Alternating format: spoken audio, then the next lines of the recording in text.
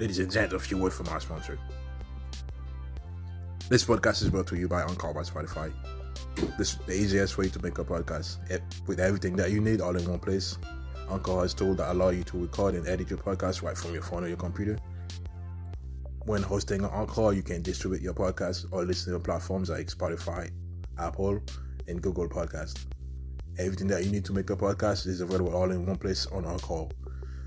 And the best of all, Anchor is totally free. Download the Anchor app today or go to Anchor.fm to get started.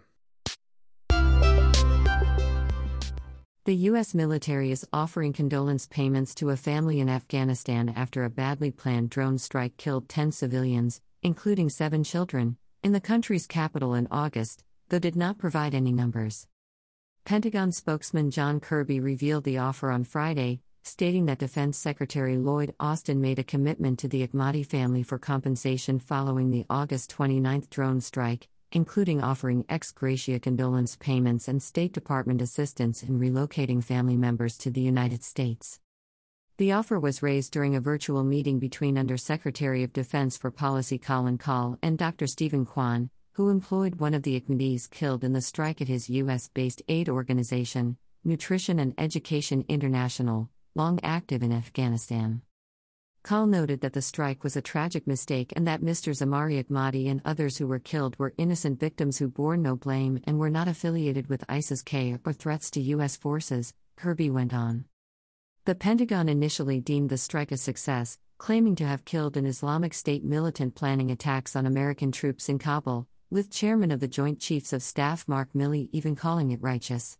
However, thanks in large part to a New York Times investigation that raised serious questions about the military's narrative about the drone strike, officials were soon forced to admit the operation failed to take a single terrorist off the battlefield and instead massacred an innocent family.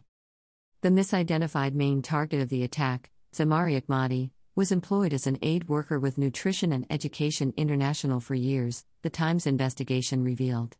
He was killed as he pulled into his driveway outside his home, with the Pentagon originally claiming he was seen loading explosives into the vehicle earlier in the day.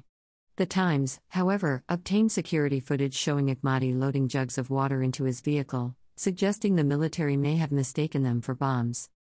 Among the youngest of the victims were Malika Ahmadi and Sumaya Yusufi, both 2 years old, who were reportedly gathered with family at the Kabul home for a celebration. They say ISIS-K lived in this house. In this house, were these children members of Islamic State? Sumaya's father, Jamshid Yusufi, said in an interview with RT last month. Malika's dad, Emil, also recalled his last time seeing his daughter in another sit-down with RT. On the morning of the bombing, she came and kissed me, and said, "Good morning, father." It was our last meeting. I will never see her again, he said, adding that no amount of money could possibly make up for his family's loss. Greater than no one can compensate us. If you give us all the money in the world, it will not be enough. It's not possible. They can't compensate for the murder of a child, and there is no remedy for this loss.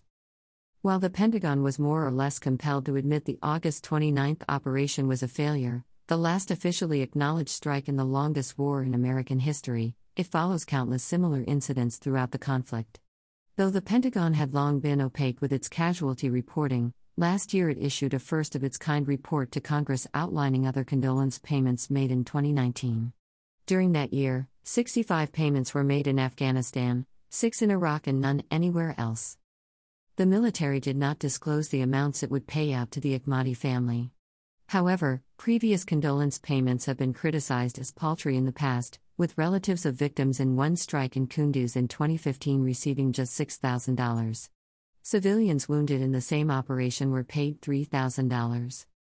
The money is obviously not enough compared to the life of my daughter, said Abdul Qadir, who was compensated $6,000 after his 12-year-old girl was killed in the Kunduz strike. Greater than I had no other choice but to accept what they gave me.